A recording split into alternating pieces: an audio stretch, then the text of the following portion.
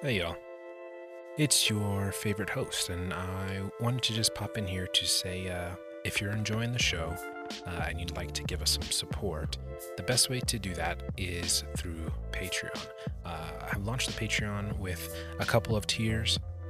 There's a $3 tier which gives you access to the Discord, and you come hang out with me and the other friends inside of that, and just kind of talk the show, talk a bunch of different nerd stuff.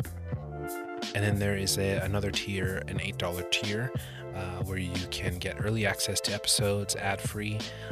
You will also get free access to all micro RPGs that I create in the future. Yeah, so again, thank you so much for listening to the show. If you'd like to give additional support, that's one way to do it. Another great way to do it is just, go on to whatever platform you're listening to and rate the podcast, subscribe, follow, leave a review if you can. Those things really help gain visibility for the show, and it is always greatly appreciated. Link is in the description. Thank you so much, and back to the episode.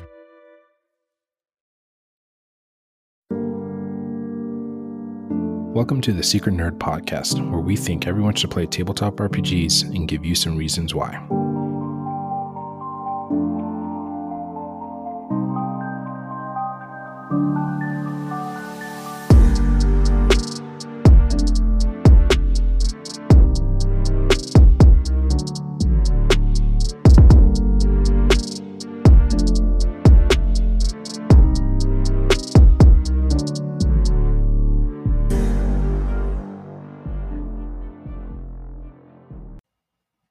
All right, so today we have a very special episode. This gentleman is one of the most prolific Black men in the D&D community, tabletop community, I should say, and has done a bunch for the community outside of just the games as well. Incredibly honored that he came on the show, so if you'd like to introduce yourself. Thank you. Yes, it is I, B. Dave Walters. I appreciate that. Somebody recently referred to me as a D&D philanthropist, and I was like, I guess, like, hadn't really thought of it till you said it like that. And then, so, no, just lucky to get to do what I do and happy to be here. Yeah, absolutely. And I mean, it's pretty incredible, where you are now. Obviously, there's a lot of things that got you there, but what I usually like to start is, how did you even get into the nerd culture in general? Literally was born into it, like banging. I was born into it, molded by it. My mom was big into geek stuff, so superheroes and Star Wars and Star Trek and science fiction has been a part of my life from the beginning. So as long as I can remember, I've been creating stories since I was 5, and taking these journeys along with other people about as long, and playing TTRPG since I was 13. Awesome. And so you originated in the South, is that correct? I'm from Little Rock, Arkansas. Yep. Yeah. How long did you grow up there?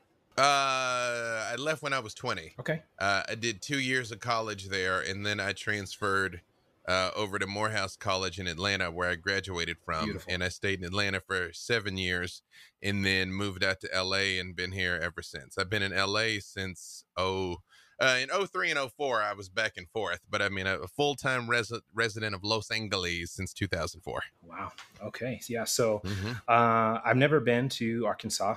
I've only been a few places in the South, and I think you probably guess why. But what was that like growing up there? And I mean, they're somewhat interchangeable, really. Sure. Like small buildings and a lot of trees. To tell you the truth, it wasn't so bad. Okay. It was a fine place to grow up, but I needed to get out, because one thing I realized was, for the most part, if you didn't leave by 25, you weren't leaving. Yeah. And I can't imagine still being there, because I probably would have done an eighth of the things that I've done if I was still there. So absolutely. Had to get while the getting was good. Was there a pretty prominent nerd community there, or was it just kind of whatever you had at home? Oh, just only whatever you had at home. There was comic shops and things, and you'd hang at the comic shop, and then there was the various crowds. I think there was one comic shop and one game shop. And yeah, you kind of like knew the faces around those places. Yeah. Were either of those Black owned shops? I don't know their No. community around Little Rock, but yeah, I was guessing not, but you know, no. Well, that, and I very much came up in an age where these things were quote unquote white people stuff, right? Which I'm certain large swaths of my family, if they comprehend what I do at all, still think that. But you know, we out here trying to show people that it's for everybody. Yeah, yeah, absolutely. And you know, that was a big proponent of why I started the show, was to just reach out to a bunch of different diverse people. I live here in New Mexico, and obviously it's a very high Hispanic community and very few Black people, and finding other people to be able to tell those stories and kind of put that out there and say, like, look, we're here, we're playing these games, we're as much a part of the community as anybody else is, has been a big proponent of that. So you said you started when you were 13 playing tabletop. Was that with friends, or was that, you know, how did you find that gaming group then?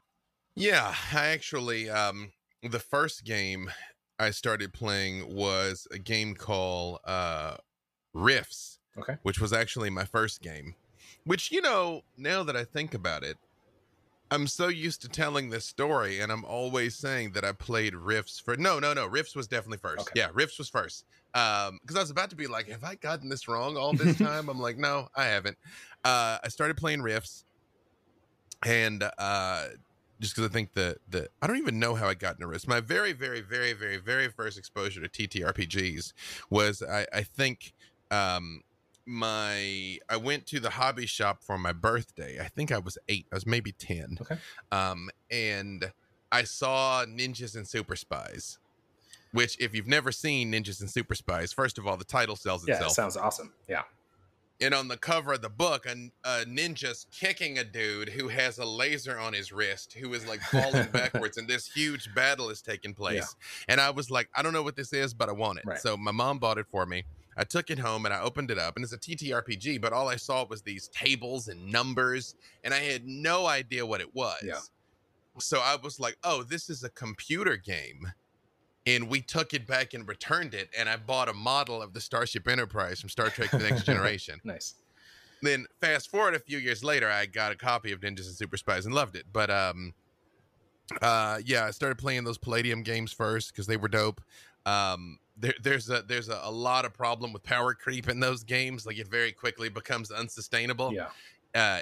Every book comes out with something literally twice as strong as the book before it, so it's like you're perpetually outmatched. Yeah. And a buddy of mine was like, well, if you're going to play games, you should play the game Dungeons and Dragons. And that was how I got started on D&D. And then always played D&D in the high school, detoured into my very favorite game ever, Battlelords of the 23rd Century, which has a special place in my heart. And that was when I came into the World of Darkness games, Werewolf, Vampire, played all that heavy through college. And then a lot of the Star Wars RPG. And then as I went out into life, I always played when I could, but you know how hard it was getting a group together, especially pre-internet times. Right. But you know, it's always been something I've enjoyed. And then in 2017, we started doing Ask Your Black Geek Friend. And I knew I wanted to show people that I had this other skill set. And I played my very first on-screen character, which was it's a Teen Phoenix's Charity 20 fundraiser in 2017. We played a vampire one-shot. That was when I met Jason Carl and played. That was my first time playing on stream, period. Awesome. And then in 2018, it all heated up. Yeah. And gigs begot gigs. And then in the fall, we did LA by Night for Vampire. And then now here we are. We just taped season 5 of LA by Night. So yeah, that's crazy. I mean, there's just so much there. Obviously, that buildup is huge. What was that like? You know, my experience with tabletop earlier in life was very much, and I think a lot of people is like, you played it, but you didn't really talk about it in public. Is that the same kind of thing you went through in high school and in college? I was always fairly unabashed in my my nerdistry. Yeah. Because that was another gift from my mom of just genuinely not caring whether or not people were down with what I was down with. So I was like, I'm truly immune to judgment. So it wasn't a secret, but I just knew it wasn't most people's jam, Yeah. you know, and you kind of have like your group. Right.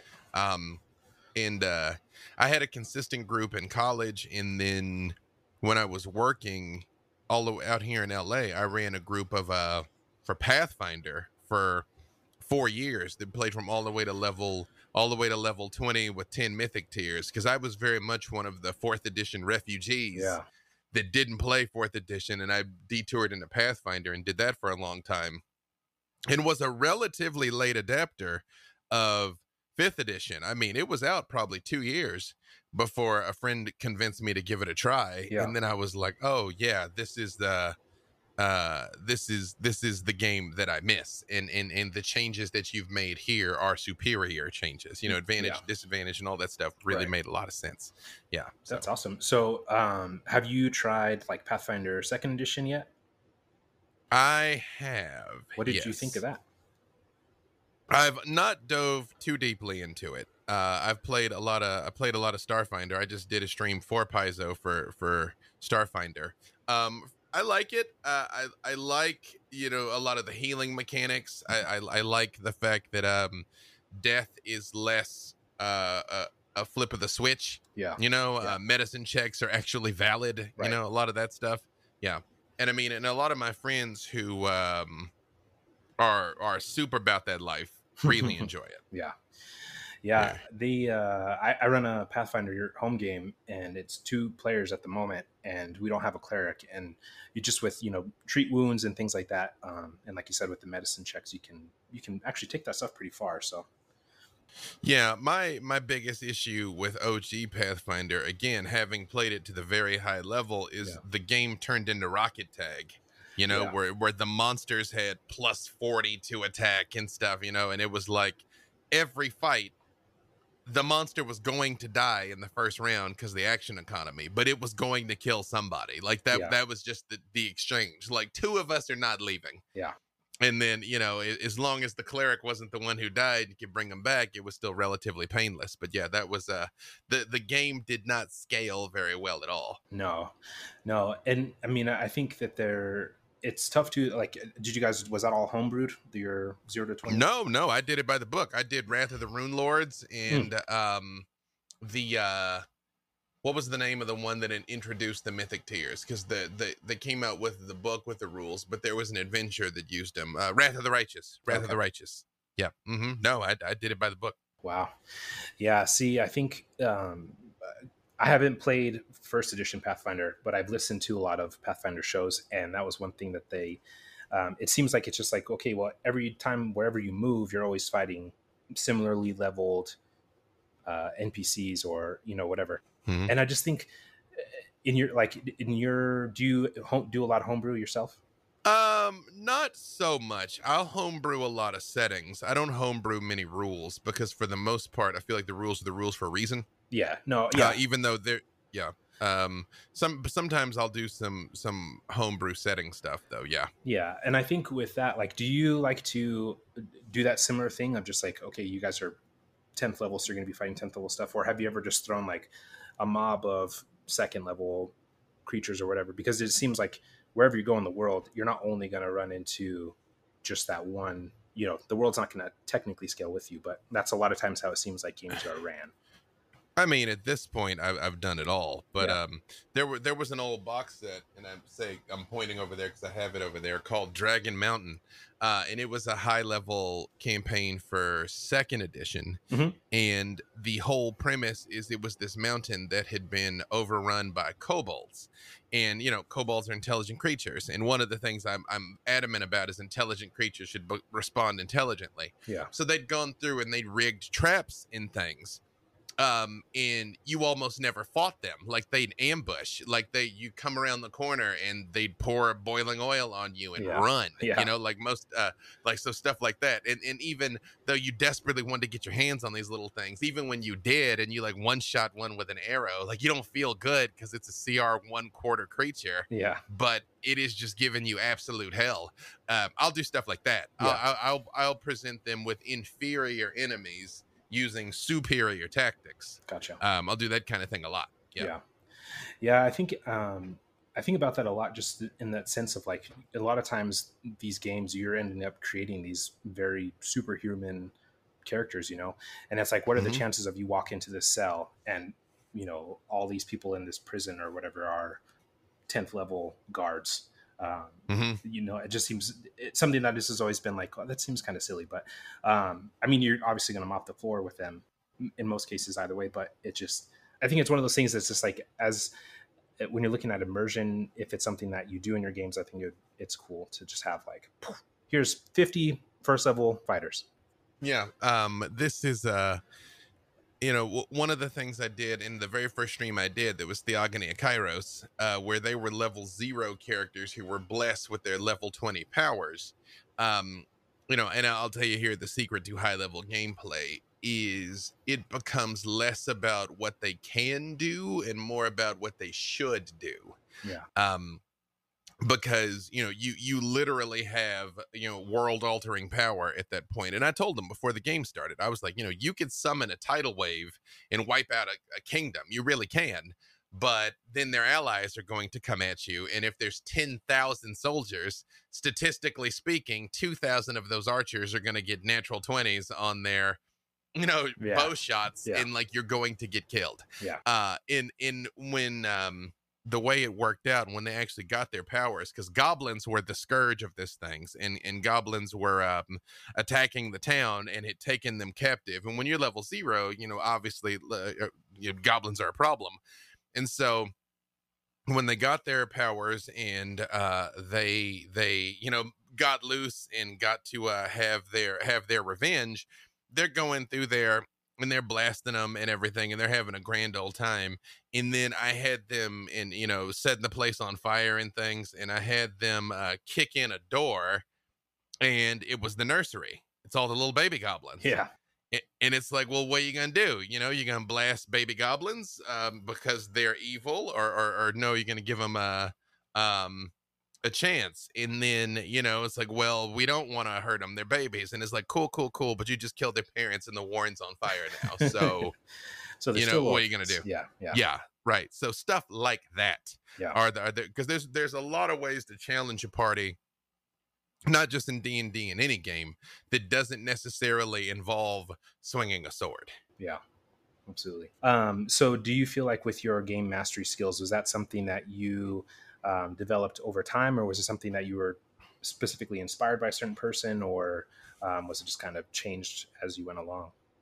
No, I was natural born storyteller for sure. And just found my own way along the way, because I came up in a time where there was no streaming and there were no examples. Right. Yeah. You know, it's just true. You just did it. You know, like maybe one of your other friends DM'd on occasion. Right. But you know, but for the most part, I had no Matt Mercers or Brennan Lee Mulligans or Bria Iyengars to, or you know, Dave Walters, oh, stop it! Yeah, to look up to, you know what I mean? So yeah, I just found my own way.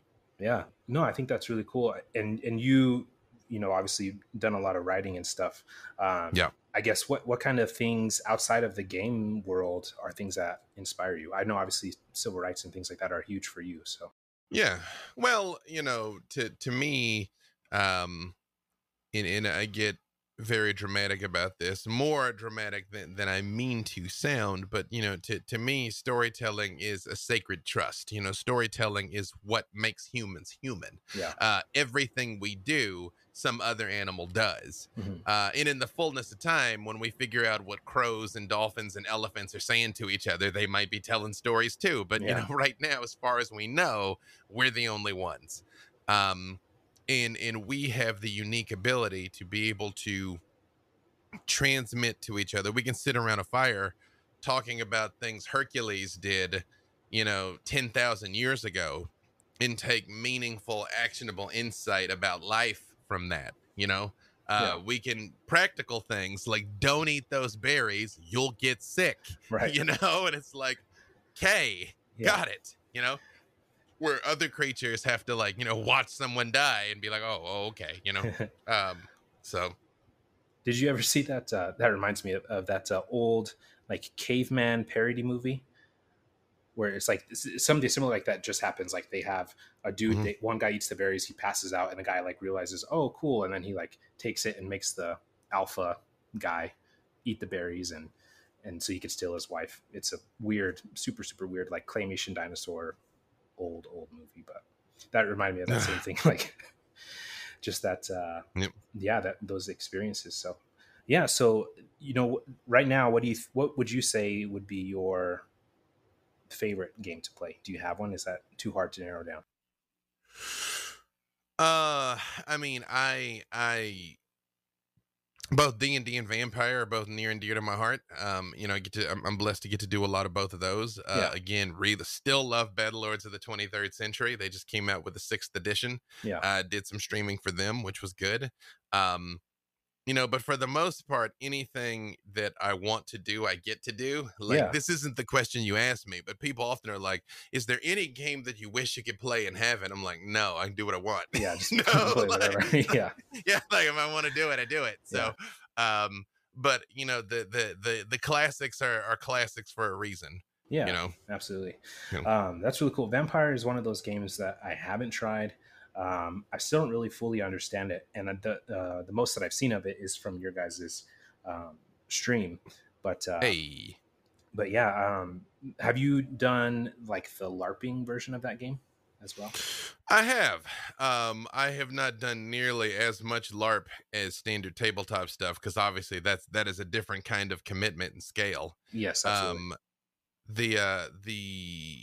We do a lot of elements of LARP in LA by Night, just the way that we play the Right. game, Yeah. and I've kind of, in a way, that's my answer is yes. Yeah. I have done, of course, the dress up and go somewhere. There was a guy named Bruce Monarch ran a series of events out here in LA, and it so happens the very first one in the series was the Saturday before we taped the first LA by Night, which was a Friday. Yeah. And I think I went to 2 of them, but we were so neck deep in LA by Night that I was like, no, I'm living this weekly. Like, I'm good. I don't need to come back for that, Yeah. I will tell you the difference between Vampire and D&D is the World of Darkness is usually a lower barrier of entry because it is this world. It's the actual world we live in. Yeah. If you set a game in New Mexico, the gas station on the corner is there. The movie theater is there. Right. It just so happens there's also monsters. Yeah. In system wise, D&D is explicit. You can do what you can do, and if it doesn't say you can do it, you cannot do it. Yeah. The storyteller system is implicit, where you can try anything, and you have skills, but you assemble pools that are more conceptual. Okay. So if you're like, I want to try and do this thing, the storyteller will tell you which dice pools to assemble, and you roll, and you can just try. It is not 5 feet of movement increments type thing. So much so there's a power called celerity, and celerity is super speed. In the book, there's a little sidebar that is like, how fast is fast? And the answer is fast enough. Yeah. Whatever you need it to be. Yeah. Yeah. Right. Like this is not a 10 foot of movement game, quite intentionally. So you definitely should give it a try. I recommend it to everybody. Yeah, that's awesome. I definitely will at some point. I'm not fortunate enough to have the type of gaming freedom that you have, but I'm working on it. So yeah, man. Mm-hmm.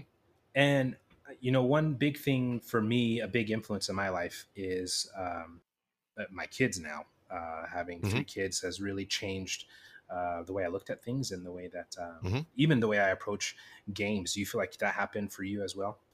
Yes, in the sense that I've been fortunate enough that I've actually gotten my girls on streams with me. We did Roll in the Family on D&D Beyond, where it was a family themed game. So their first ever game experience was on this huge stream that I was like, oh my God, guys don't know how good you have it, by the way, that like this is like your first time playing.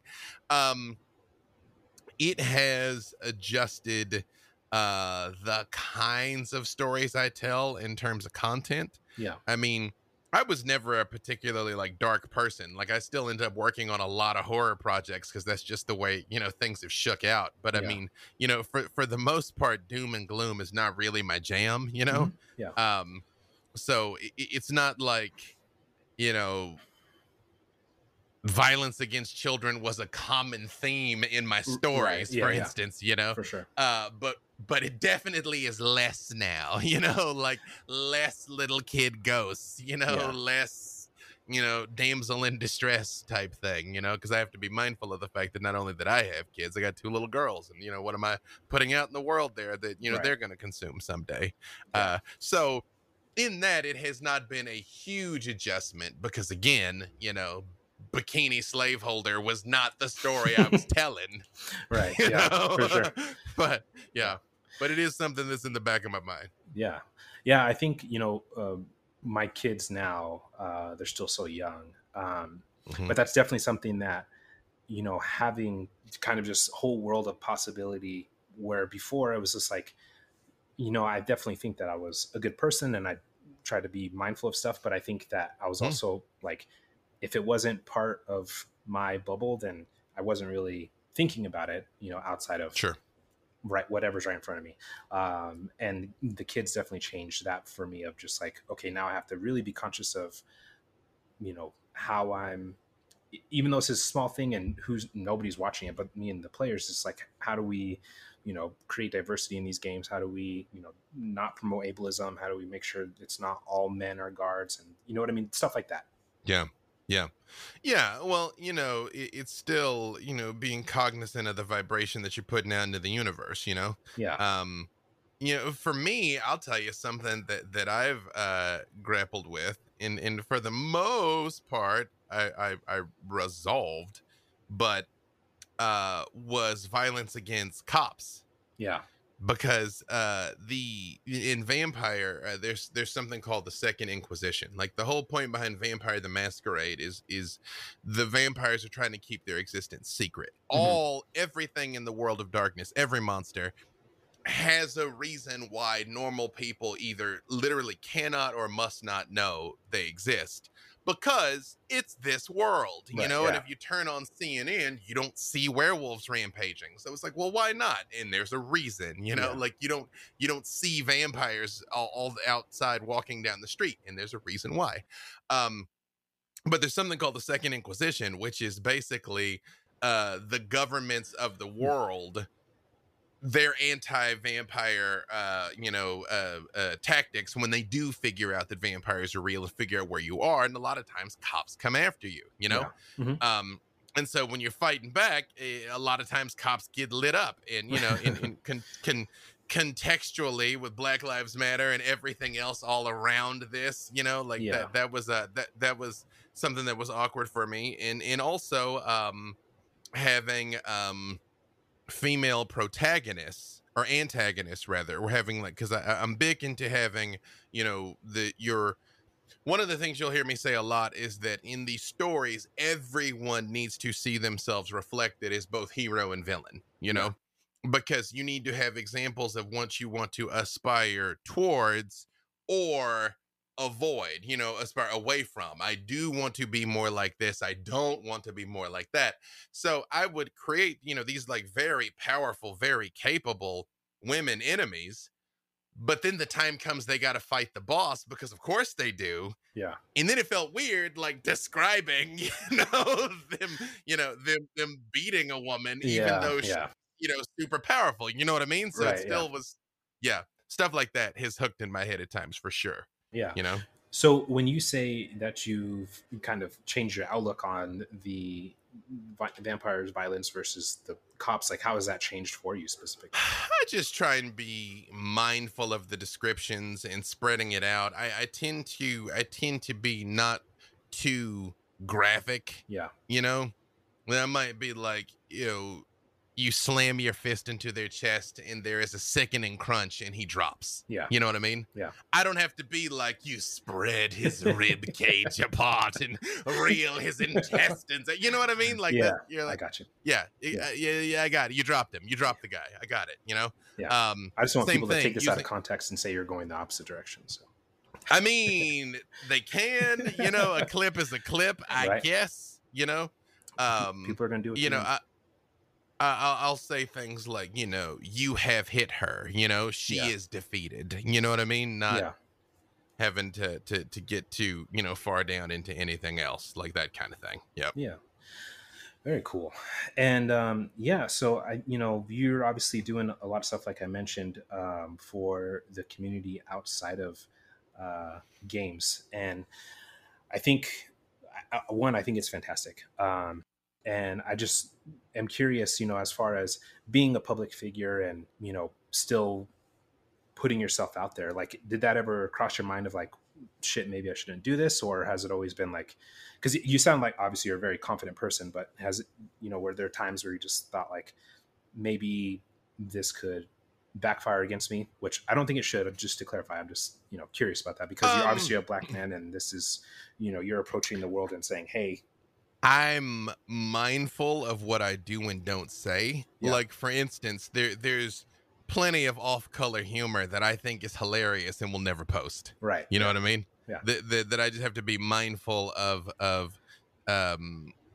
my reputation, because when you hear people talk about personal branding, that's all it is reputation. Yeah. You know, Mhm. what people think about you. Yeah. So yeah, you know, there's like stuff like, there's plenty of memes that I think are great that I will never post. Yeah. You know. Yeah. But in terms of like the times that I take political stances or things like that, I'm like, no, I said what I said, and if you don't like it, get off my wall. You know. Yeah. And for the most part, it depends on the gig. For the most part, I am who I am everywhere. Yeah. Because I'm like, you know what you signed up for. Like on Ask Your Black Geek Friend, I said 100% what I thought, because it was a commentary show, you know? Yeah. Mhm. But, you know, during Black Dice Society, which is our official stream for WotC, I'm not going to stop in the middle of that stream and go on a diatribe about why Trump should go to prison. You know what I mean? Yeah, like, it's not the place for that. You know, we're there to play Ravenloft. Yeah, so in that, I think it's more, it's not so much I'm worried about controversy about taking a stance for things, but I am mindful about never trying to do anything that is going to alienate my community, if that makes sense. Yeah, absolutely. Well, I think it's, you know, obviously what you're doing is working, because, you know, you still are working, correct me if I'm wrong, are still working on getting out Dear America. Mm-hmm. But then you also just became creative director of a gaming company, correct? Also true. Yep. Congratulations.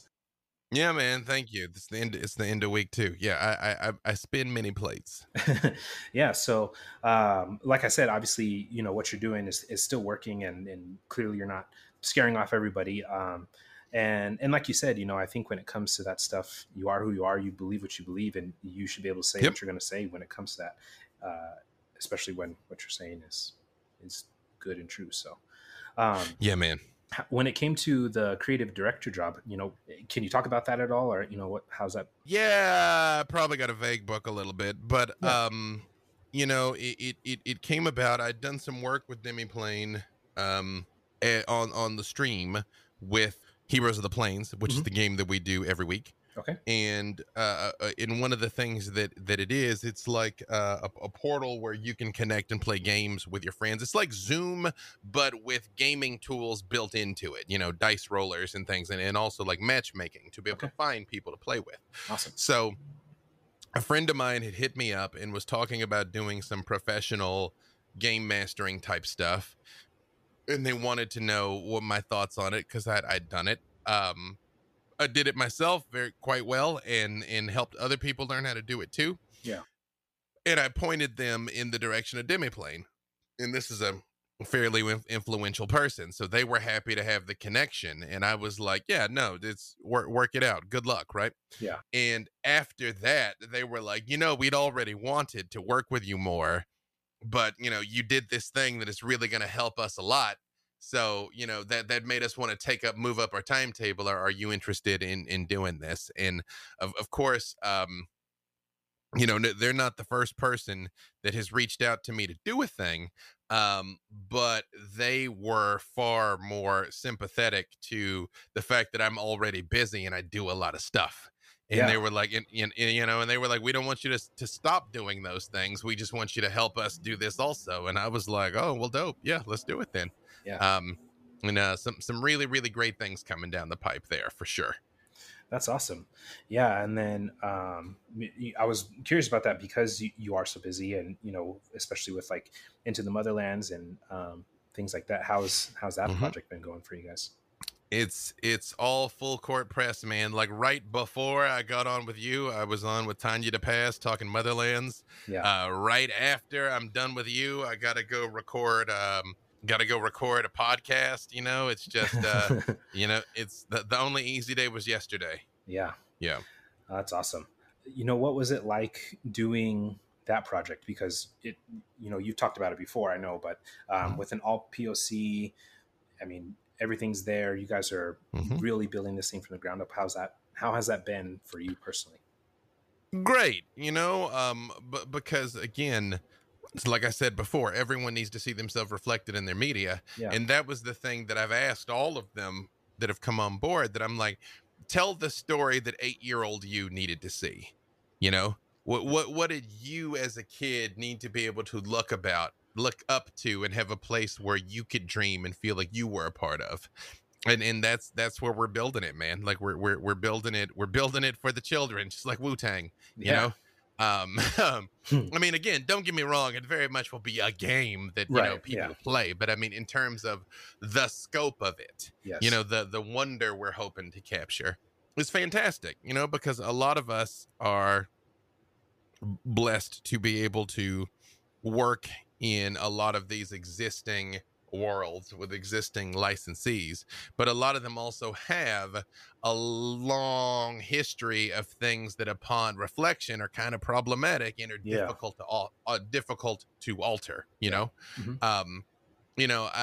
I'm fairly forgiving in the sense that I try to judge things based on the context of when they came out. Like I try and grade my outrage on a curve, Yeah, for sure. So, a supplement that came out 30 years ago that's problematic, I'm like, well, maybe we just don't use that one anymore. It's fine. Yeah. A supplement that comes out that's problematic now, it's like, okay, now you knew, you know what I mean? Like you had chances to not be like this, And I mean, my career exists in large part of me being very vocally critical of WotC's portrayal of Chult in Tomb of Annihilation. Yeah. I mean, Chult in the 80s was horrifically racist. Cannibals, bones through their nose, the whole nine. Yeah. And then they came back to Chult and they cleaned that up some, but it's instead of being essentially occupied by colonizers, the colonizers were gone and they just sort of were living in their colonizer's shadow, living and I was like, look, man, this is fantasy. You could have said anything. Like all the black people could have lived on the moon. Like you could have done literally anything and you chose this.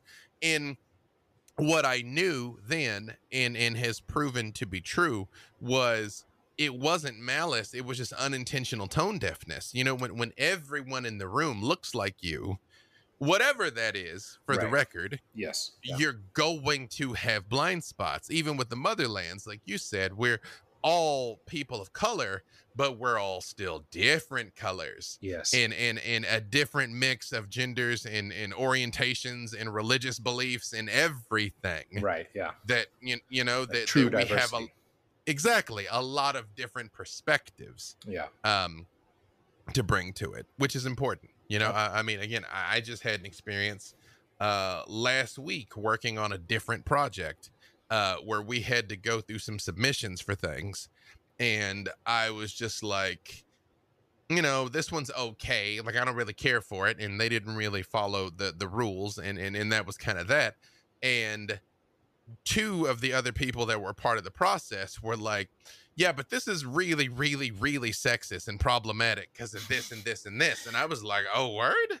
Yeah. I mean, I guess, now that you pointed out, I'm Right. like, okay, sure. Like I wasn't even thinking about that. I Yeah. was like, you missed the mark and this isn't very good. Yeah. But other people being like, also it's problematic for these specific reasons is important to have someone there to say Oh, and absolutely. to listen to them, Yeah.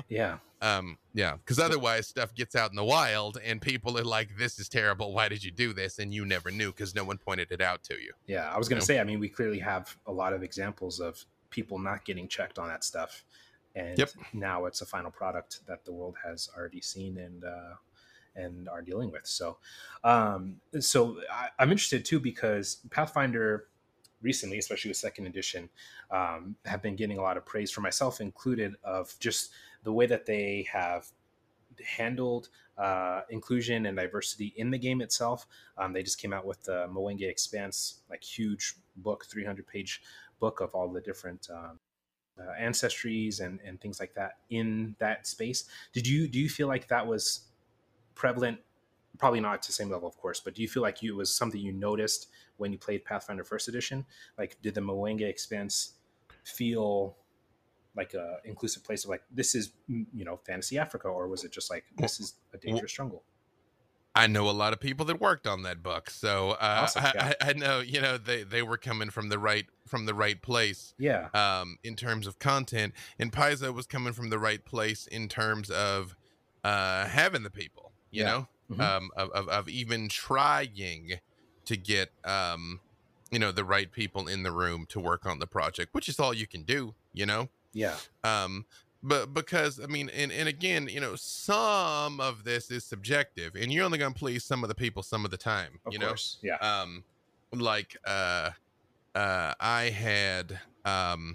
I remember when, before Black Panther came out, there was a movement in some circles that they were like, boycott this movie because it wasn't actually shot in Africa. And I was like, no. Yeah.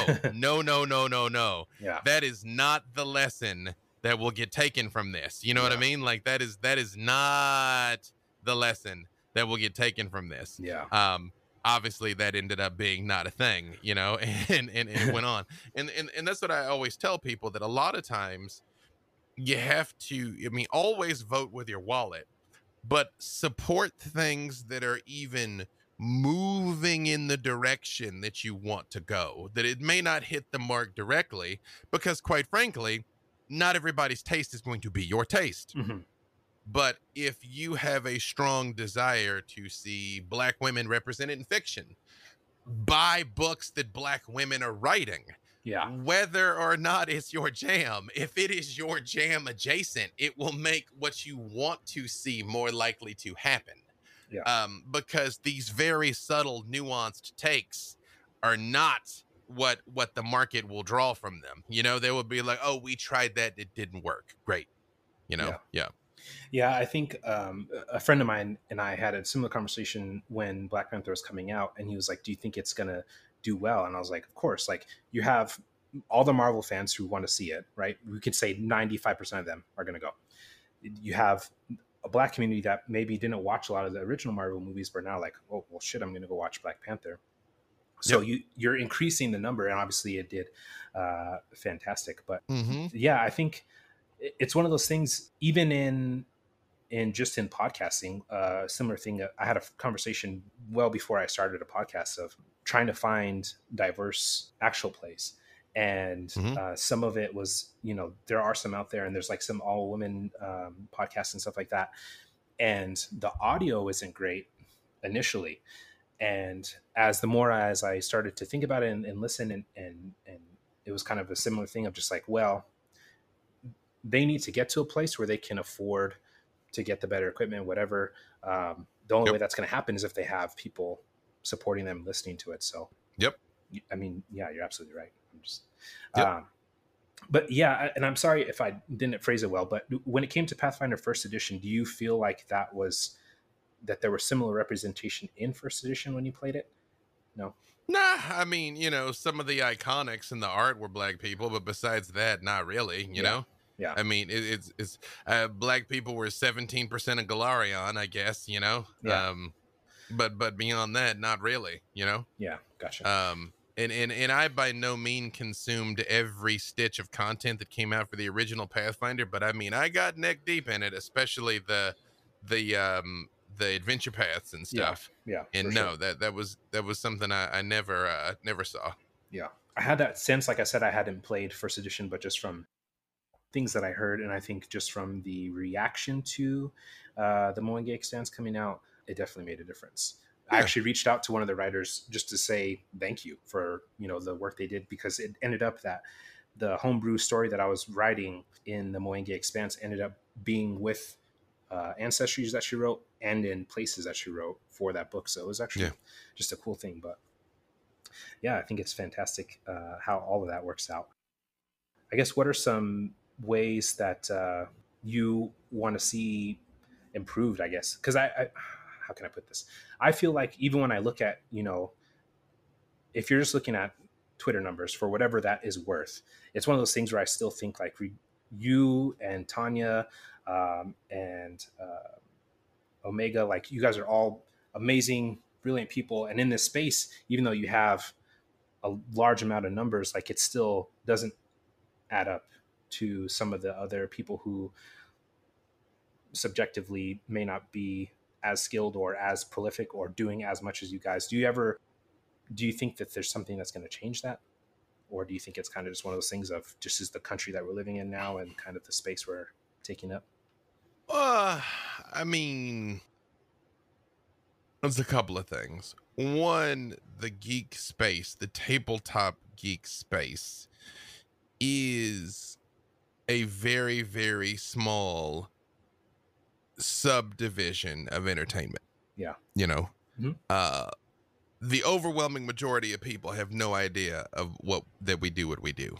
Yeah. Even, you know, Critical Role, which is the largest, wouldn't be in the top 100 streamers. Yeah. Probably. Right. You know, and you know, and they pull good numbers. Yeah. But I mean, having 60,000 concurrent is a big night for them. And don't get me wrong, that's a big night. Yeah. But, you know, there's streamers that regularly have hundreds of thousands of people every night. Yeah. You know, and that's because I think the video games are more ubiquitous and more accessible because you can play a video game by yourself. And you know, and kind of lurk, you know. So while the hobby is growing, you know, I just hosted D&D Live that was on Peacock, you know, that was pretty darn mainstream. While it is growing, it is still small. And then in that section of people that are even paying attention, then you got the people that are going to consume the content of the different kinds of people. And, you know, you've been on the internet. There's a lot of toxicity there. You know, absolutely. I mean, I used to know that Ask Your Black Geek Friend had rolled to the front page of Twitch when I got told to go back to Africa. That was like, oh, we're on the front page. And I mean, God bless the mods, man. I can't imagine what grossness, eyeball melting nastiness they've seen over time.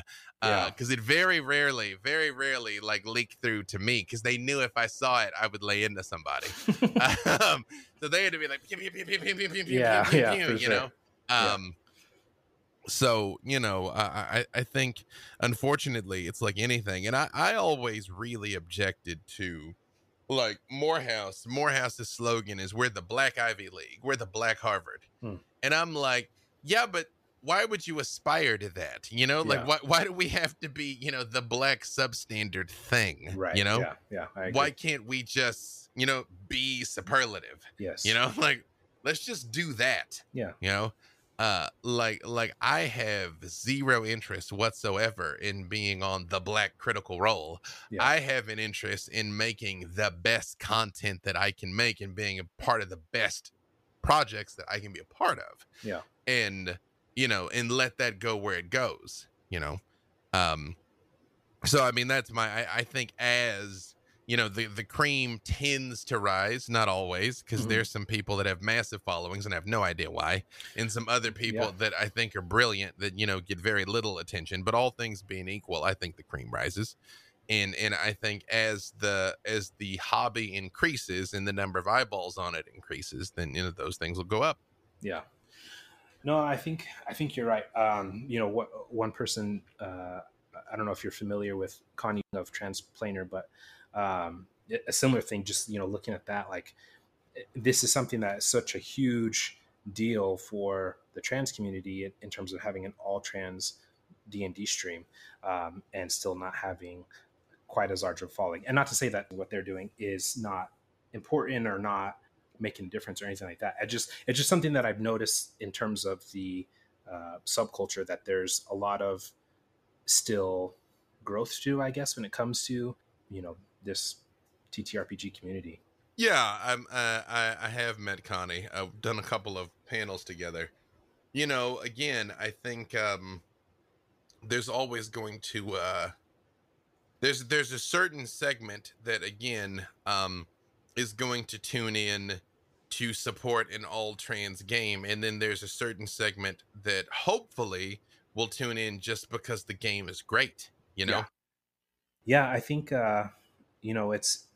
it's cool, just I guess just the energy that's rising around this stuff, with all of the big projects come in and everything else that's going on. It's nice to see that we're making some kind of difference, that we're making some kind of strides. And I mean, just and it's and this is again the reason why diversity is so important, because the more people see someone like them, or at least someone different, out here doing things and making moves and creating content, it creates the space for them to be able to, it's almost like you're unintentionally getting permission to do something, which is great. Do you have situations now where you feel like you're able to convert new people into playing these games, people who haven't touched them before in their life? Yeah, I know lots of have tried Vampire because of me. That's awesome. Yeah. Yeah. Is that because of the conversations you had, or just from watching, or is it, I guess, a little bit of both? Both. Yeah. Both, What do you tend to tell people to kind of try to get them hooked onto that game? I say, what's your favorite book or TV show or movie? Mm-hmm. And how would you like to live it? Yeah. Because there's a game that simulates your jam, whatever it is, Yeah. It may be D&D, it may not, but something does, Yeah. Something, up to and including an actual licensed game of that world. If you're like, my favorite show's Buffy, it's like there's a Buffy game. Yeah. But that's usually my intro. I think that'll get most people to the table. Yeah, I think that there's probably going to be, if not already, a pretty big influx of people going to the Kids on Brooms games because of. I mean, you have this world of Harry Potter fans who seems like some of them are having a little bit of buyer's remorse just because of the author, with good reason. But yeah, now it's like now you get to go create that story for yourself. And Kids on Brooms, Strixhaven, I mean, it's sad, and that's always tough, separating the artist from the art and the creator from the creation. I super get people that feel like they can no longer in good conscience enjoy Harry Potter because of J.K. Rowling. I also comprehend people that are like, this was a pivotal part of my upbringing and I still love it, because that content is fine. I mean, hey, my kids still super represent for it, and it's fine by me. I'm like, they got time to even find out my oldest probably knows what a turf is, but I'm like, there's plenty of time for that. Enjoy being a kid. Yeah, for sure. That's funny. So did your, and just kind of talking about your kids, you said they didn't play until they went on stream with you. Did you ever try to get them into it earlier, or was it just kind of something you kept separate? I did, but I don't push them to try the stuff, to be into stuff that I like, you know, like same thing. Like I'm very passionate about the martial arts. You know, Yeah. I trained them a little bit, and you know, it wasn't their jam. You know, they liked it fine, but I didn't try and relive my life through them. You know, Yeah. Yeah. so they knew that these games were important. But I mean, I think really. And obviously, there's exceptions, and you know your mileage may vary kid to kid. But I think it's hard to go younger than about 8, Yeah. you know, and have them really get it, you Right. know. Yeah. I mean, any of the stuff that I've tried to teach them, first and foremost, I just wanted it to be just having a good time with dad, you know, Yeah. like that's what I wanted them to take from it. That I enjoyed spending time with dad. So we'd played a little bit.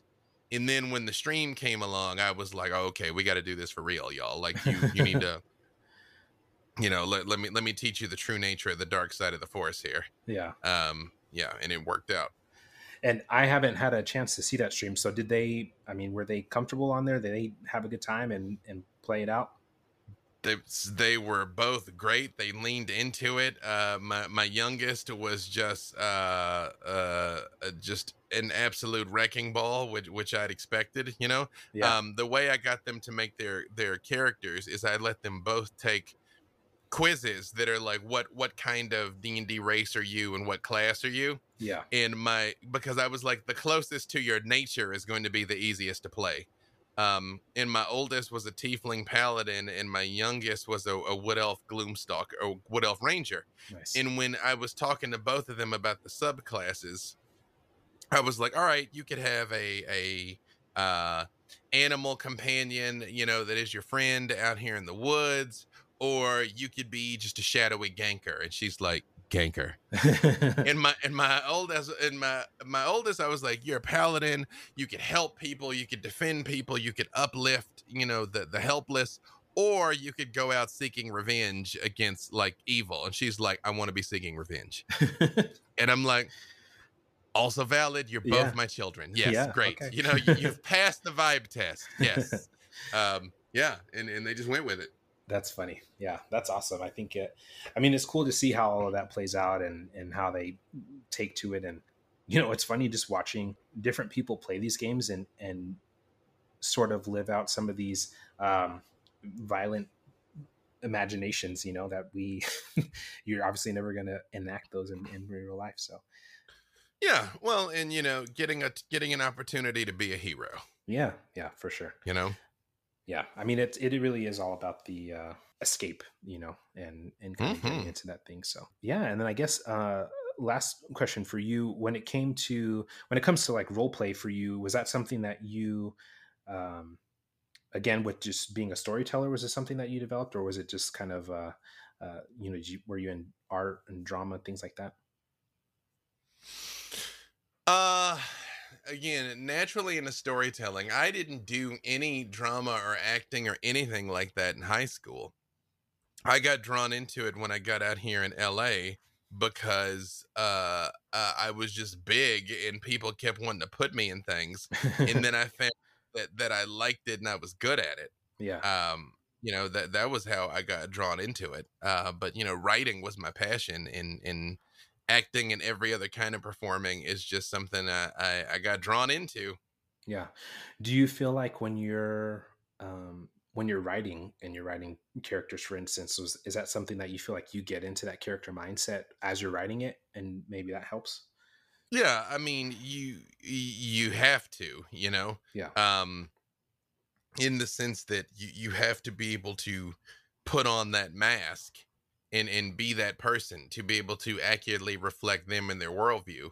yeah, I mean, to a certain extent, there's limits in the sense that you don't know what you don't know. It's right. like the Yeah, difficulty of writing a character that's smarter than you, for instance. hmm But to the best of your ability, you have to build them as solidly and as completely as you can, even out of just, you know, the raw material that you have to put into them, basically. yeah, yeah. I like to call it like a rational empathy. Like you dig into it, but you're, you know, conscious of the fact that you're creating this character, that, you know, you're processing it through this filter of the author and, obviously not having to experience it completely.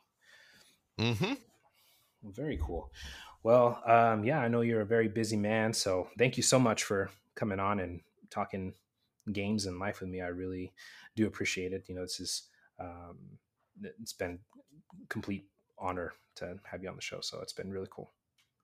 Yeah, no, happy to do it. And I would be remiss if I didn't say, at least in closing, that if you are considering getting involved in this hobby, if you're thinking about playing games, which chances are if you listen to us, you probably already play, but maybe you're thinking about it. If you're thinking about streaming, if you're making content, any of that, do it. Just do it. Get your friends together, turn on a camera, and just record some stuff, and you'll be bad at it. And then just try and get better at it. And that's the whole game, Just continue to hone your craft. But as long as everybody at the table's having a good time, the audience will be having a good time, and everything else will take care of itself. Absolutely. Well, very cool. Yeah, thank you. And I think we will end it on that high note. Groovy. Thank you so much for listening. I hope you enjoyed the show. If you would like to reach out to us, check out the many options on the Anchor app or anchor.fm on your browser. You can also reach us at secretnerdpodcast@gmail.com. Make sure to subscribe to the show, and if you'd like, leave a review to help us grow this thing.